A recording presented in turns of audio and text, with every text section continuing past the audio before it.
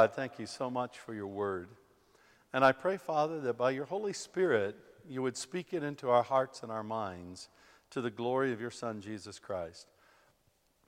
I pray also that your Holy Spirit would rest on me so that I might proclaim your word to your people this day to the glory and honor of Jesus.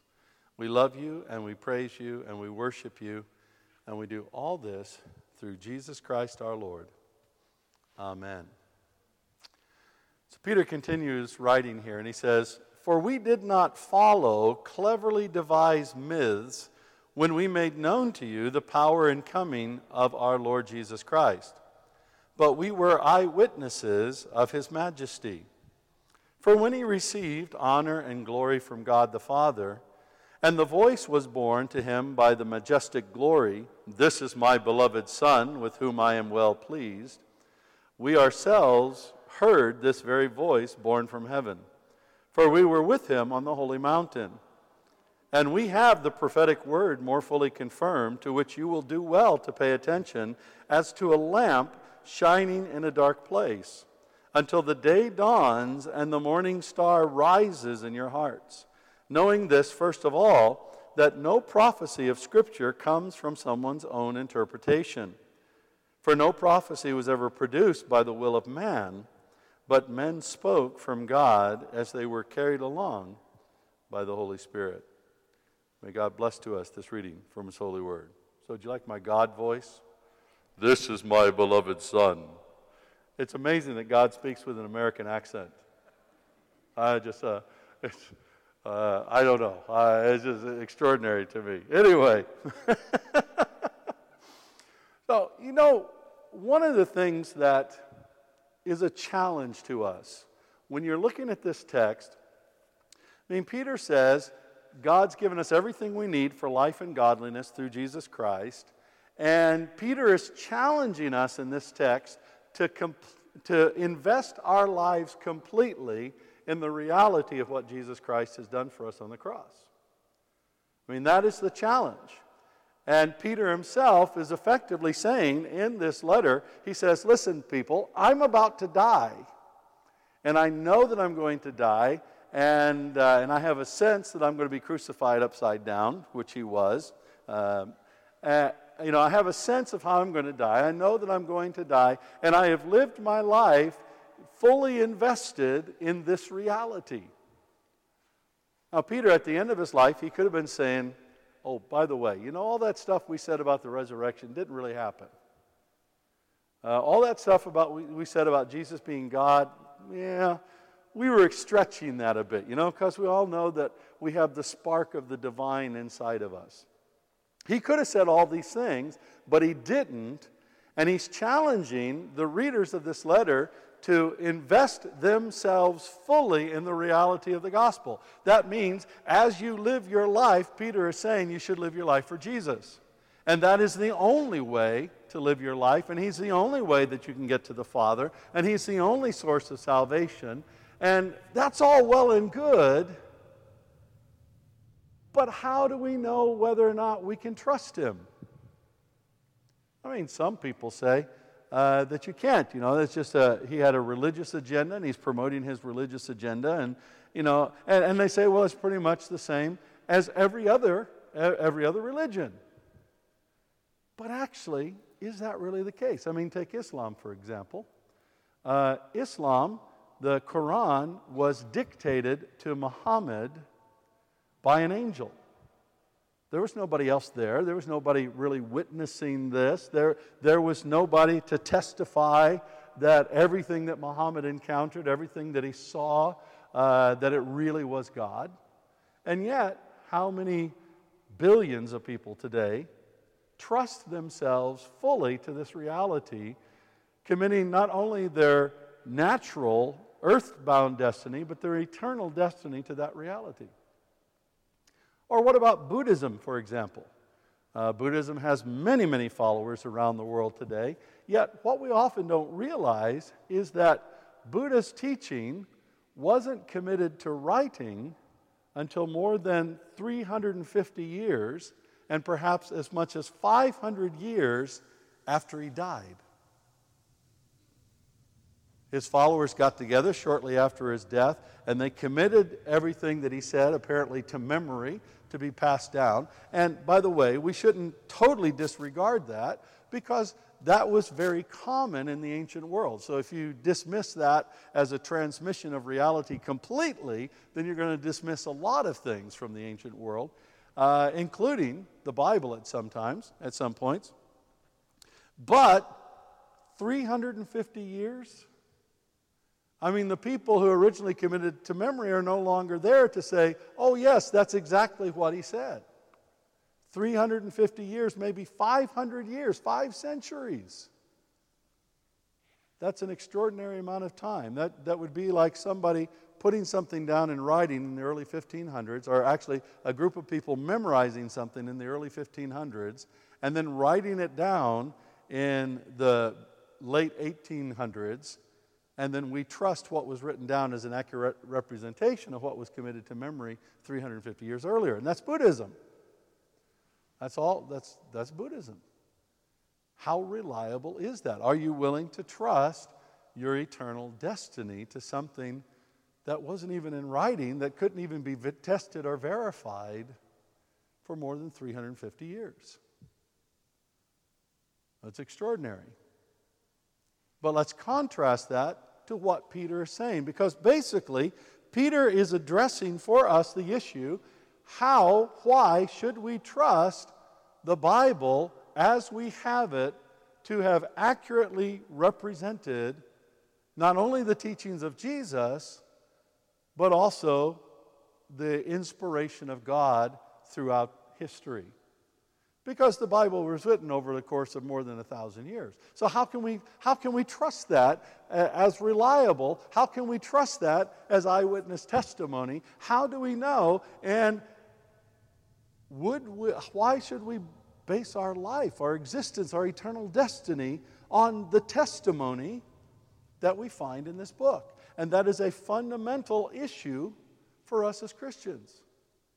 Because if we really can't believe that this is actually from God, if we really can't believe that this was actually communicated by God and faithfully represents what He wants to say to humanity and faithfully represents to us who He really is, then we are foolish beyond all people to put our destiny in this reality.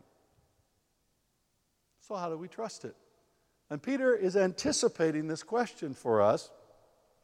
And Peter basically says there are 3 reasons why we can trust what is the testimony about Jesus. And he would later on in the last chapter, and we'll see that when we get there, he would later on actually add Paul as one of the writers of Scripture. So Peter himself testifies that what Paul is writing is also in the same category as what he's talking about here.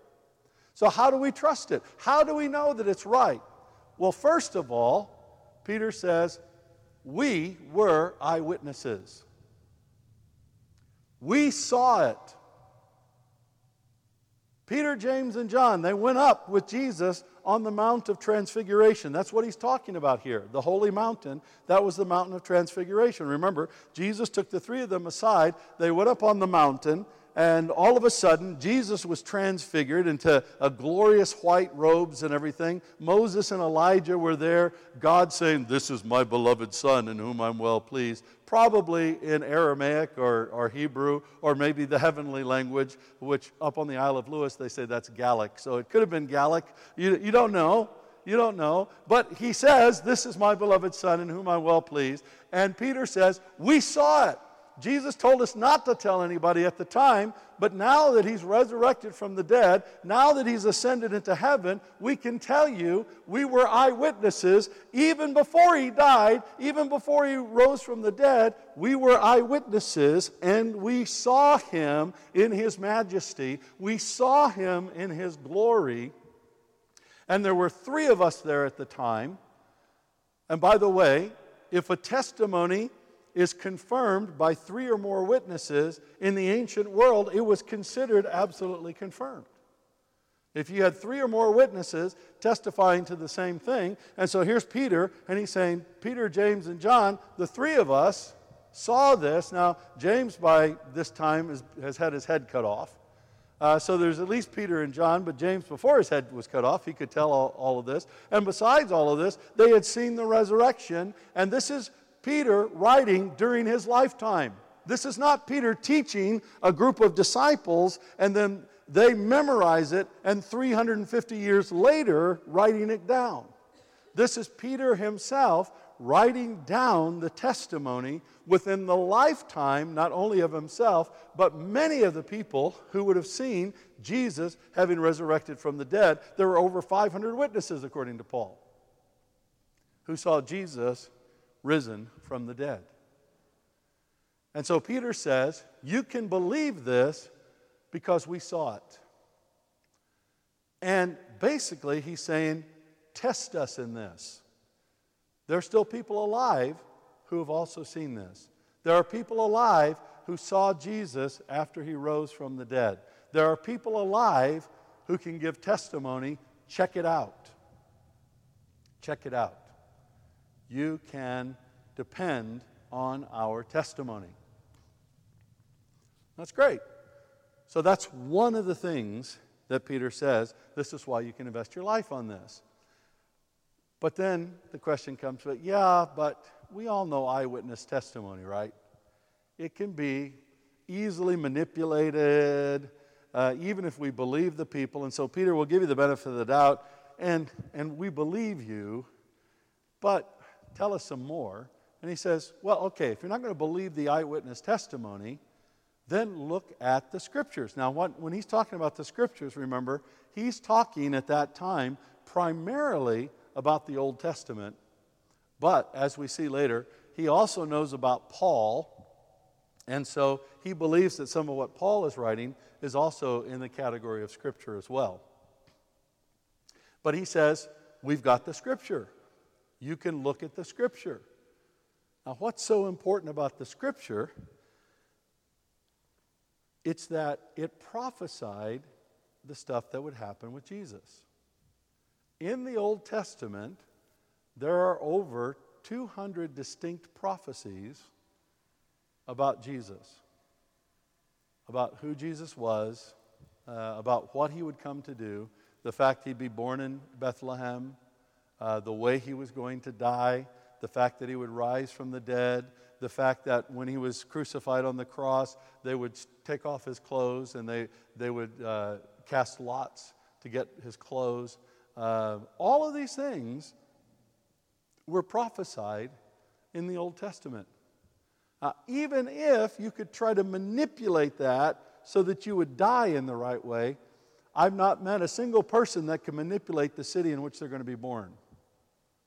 Especially when that city is miles and miles away from the place where that person's parents live. It would be like me saying, while I'm in the womb, that my parents who live in St. Louis are going to give birth to me in New York.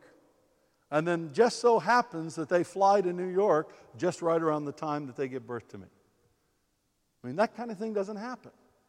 In fact, if you look at just 20 of the key prophecies that are there in the Old Testament about Jesus, and you say, okay, let's take those 20 key prophecies and let's calculate the odds of those prophecies being fulfilled, it would be about like taking the United Kingdom and France, putting them together, and covering them with 2-pound coins about, say 2 feet high.